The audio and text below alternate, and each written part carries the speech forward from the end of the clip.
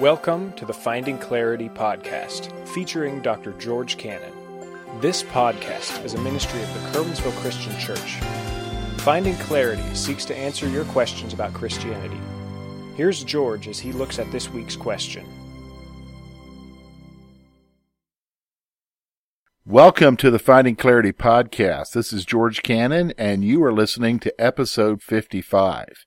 The Finding Clarity podcast is a podcast ministry of the Curwensville Christian Church where we seek to answer questions that you might have about Christianity and the Christian life. So each week we do this podcast in order to answer a question that folks commonly wrestle with and they want to know an answer for, or it's a question that they have been presented with and they don't really know how to respond to it. So this week we're going to hit a question that really is asked by two different groups of people.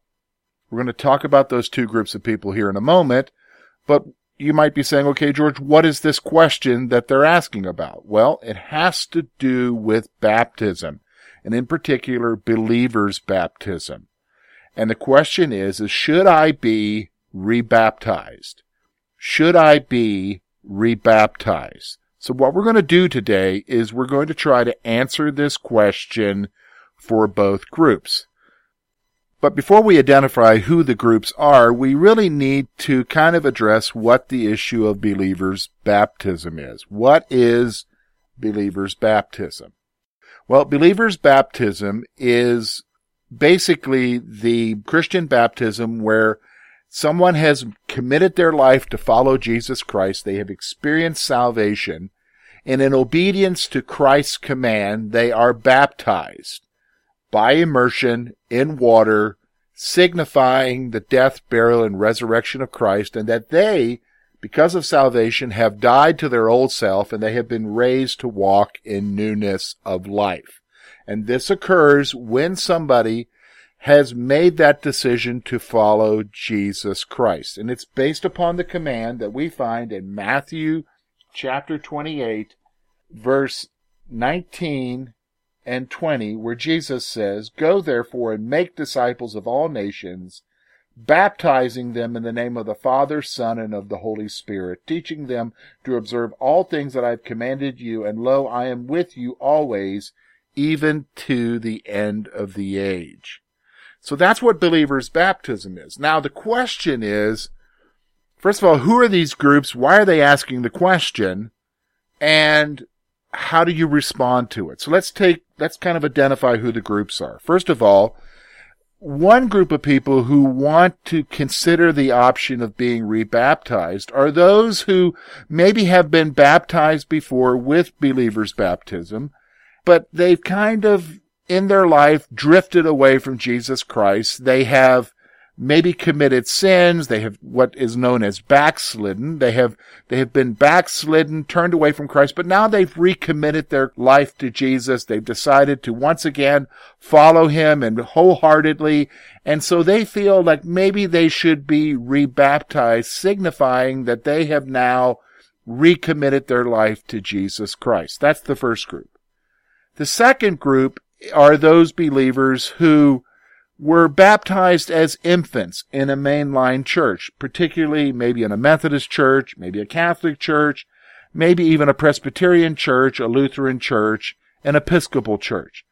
And they're wondering, why do I need to be rebaptized? Because now they're going to what is known as a free church or a Bible-believing church, and the requirement is for them to be baptized by immersion, believers' baptism, in order for them to be a member in that congregation. Or they're kind of maybe heard something that maybe they feel like they need to, but they're not sure if they should. That's the second group. So what we're going to do the rest of our time here is to kind of address both groups of people who are asking this question. So let's talk about the first group who wants to be rebaptized because they've recommitted their lives to Jesus and they want baptism to express that. So how do you address that? Well, first of all, I've had that issue happen several times as a pastor. So here's what you need to understand.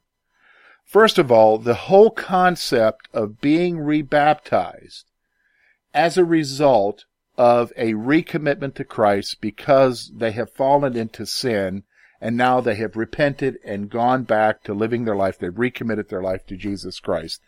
You're not going to find anywhere in the Scripture to validate that type of experience or that type of action. Nowhere in the New Testament do you see a command or even an example of somebody being rebaptized as an expression of their recommitment to follow Jesus Christ. Baptism, Christian baptism by immersion, believers' baptism in the New Testament is always an expression of salvation when somebody comes to Jesus Christ by faith and they are saved from the wrath of God and they've experienced salvation and they've entered into that relationship with Jesus.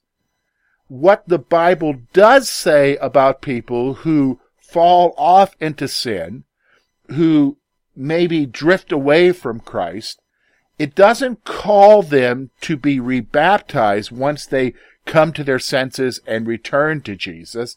What it does call them to do is to repent. That's the only obligation. For somebody who's making a recommitment, the call is to be repentant. And the sign of that to the church is as they go back to the church and they acknowledge, they confess, I have turned my back on Jesus, I'm back to Christ, and now the responsibility of the church is, quote, not to rebaptize them, but to forgive them and accept them back into the family of God, that is, into that local body of believers. That's what we see there. In fact, that's what Paul says in 2 Corinthians.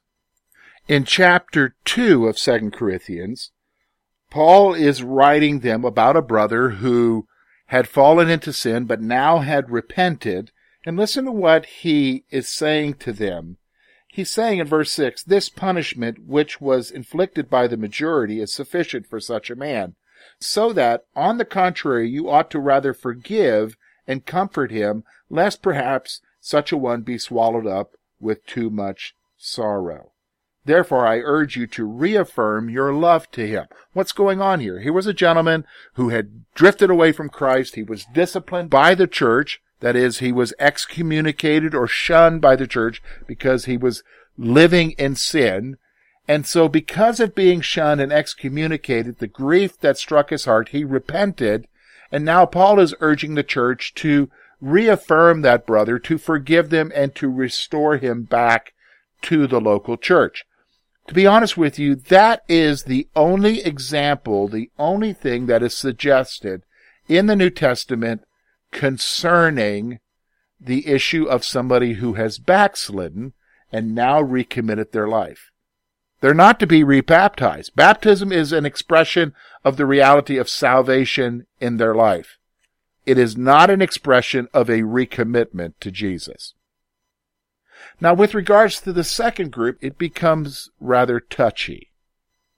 Now, it's not touchy for those who believe in believers' baptism, but if you are somebody who believes in infant baptism, let's say you are a part of a mainline church, you are a part of a church where infant baptism is practiced and very much taught, you're going to be wrestling with the question of, really, do I really need to be rebaptized because I'm going to this Baptist church or to this free church or whatever? And the reality is, well, you need to consider what baptism is. To those who are in the main line, who hold to infant baptism, they view baptism as really a covenant sign that's made by the parent, just like circumcision was made concerning the Old Covenant in the Old Testament. In fact, that's what they say. Baptism is the covenant sign in the New Testament. And so that is a decision that the parents make because they're saying that you're going to be brought up in a covenant relationship whereby you will come to faith and believe in Jesus Christ.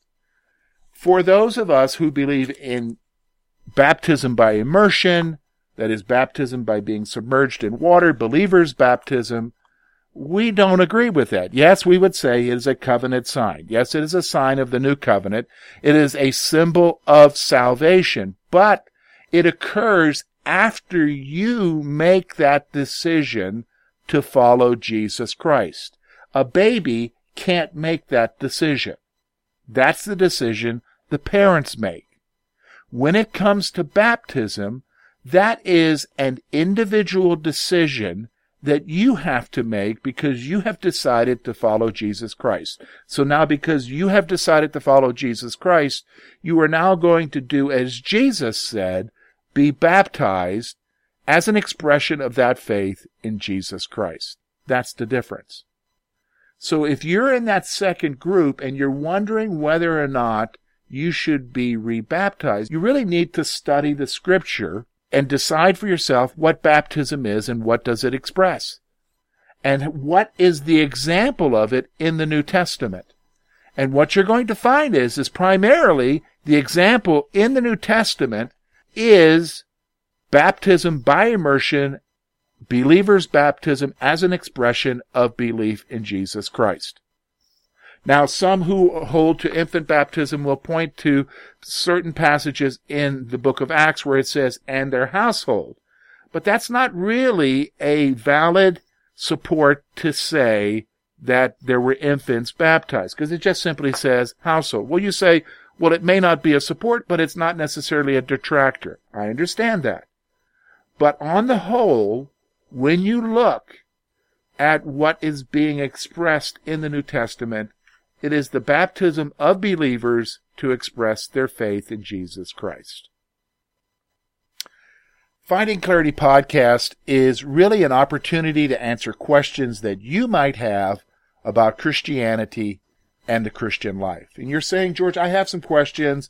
I'm not sure how to get them to you. How can I get them to you? Well, there are several ways that you can get those to us. If you attend a service here at the Curwensville Christian Church, you can ask me a question anytime, or you can just simply write them down, put it in the offering plate, and the guys here will get that to me, and we'll look at whether or not to answer it here or to address it to you directly.